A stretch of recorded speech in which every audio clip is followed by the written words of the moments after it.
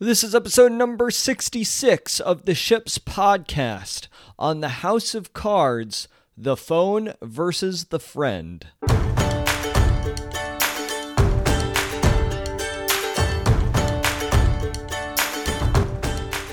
Welcome to Ships. My name is Pat McAndrew, and I am a professional actor, speaker, and coach. In every episode, we discuss a message related to the most important vessels in our lives. Thanks for being here today. Now let's set sail.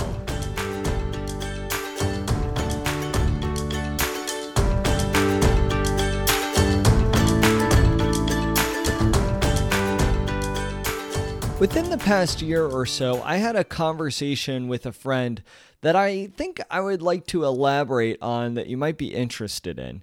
He discussed how when he is out with a friend or out on a date, he doesn't stand a chance against a smartphone. Smartphones give us access to the world. So how can a single individual compete with that? I know myself personally find myself in similar situations.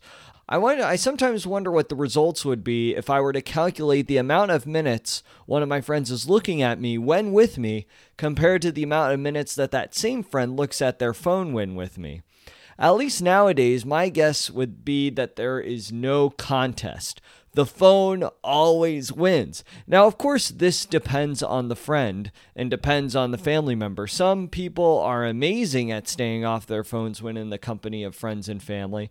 And I'm no stickler to the occasional need to check one's phone. Perhaps in these moments we are wondering where a specific family member who hasn't arrived yet is. Or perhaps we want to take a picture to file the memory that we are experiencing. But anything more than this can be a bit excessive. There is a lack of presence, and much of this has become the norm. Times are changing, and it has become standard practice to give first allegiance to the almighty phone, even when out and about with friends, colleagues, and coworkers. We cannot be truly present when distracted by our phones. In this circumstance, we are straddling two worlds, unable to give each other our full attention. And because of this, many conversations remain surface level. There is a certain level of ignorance that is involved when we choose our phone over another human being.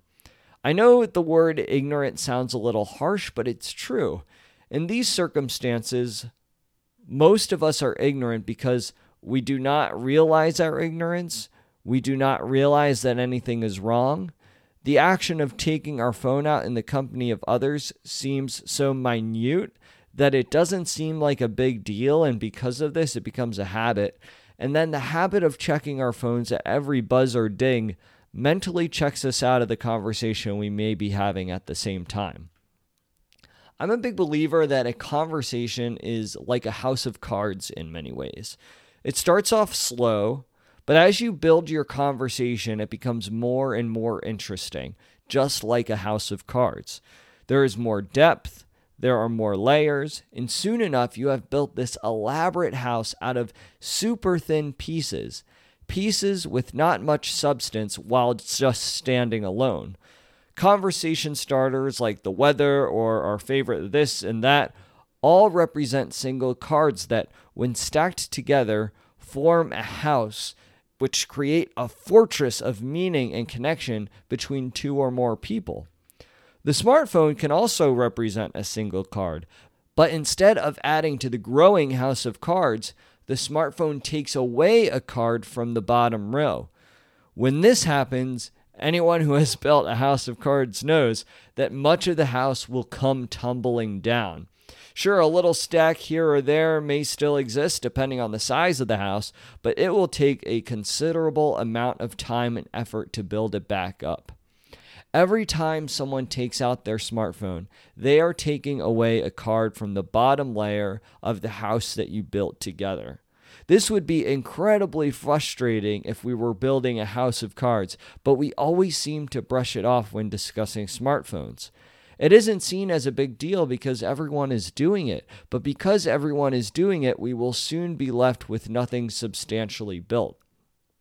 Our relationships will be surface level, much like cards laying flat on a table. Our relationships won't allow us to reach new heights, and all the while, everyone will be so preoccupied with their smartphones, their single cards, that they will completely forget that there is strength in numbers and strength in relationships. Even if you hold the ace of spades, you will never be able to hold a full house or straight flush.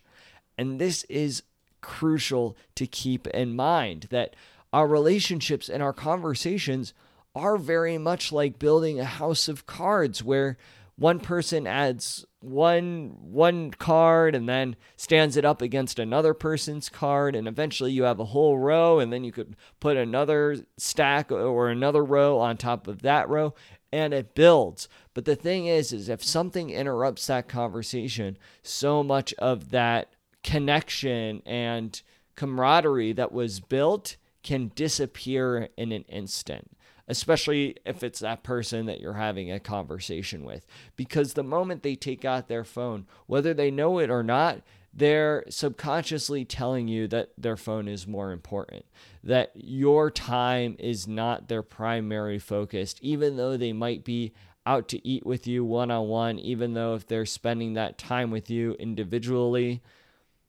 When the moment they take their phone out, it's saying that, okay, my attention is elsewhere. My attention is not on you. So it's really important to keep this imagery in mind, as if a conversation is like building a house of cards, and how it really is this decision between your phone versus your friend. And it's up to you to decide where you're going to put your attention in that given moment. Your phone's going to be there. Your phone's not going anywhere. You could look at your phone when you're home alone at the end of the day, not doing anything. Your phone's still going to be there. But this person that you're meeting with in person, that you're hanging out with, that you're having an experience with, they're not always there. They're not always going to be with you. And so it really is important that you soak in as much of that time as possible before it goes away. So I really hope you enjoyed this episode in discussing how building relationships and how having conversations is very much like building a house of cards, and how you must be super intentional with how you are using your technology, and not only how, but when you are using it. Because even though everyone says, or there's this agreement that everything is cool, at the end of the day, the conversations aren't going to go that deep. And it might not be a big deal to you at the moment, but these situations and occurrences compound over time.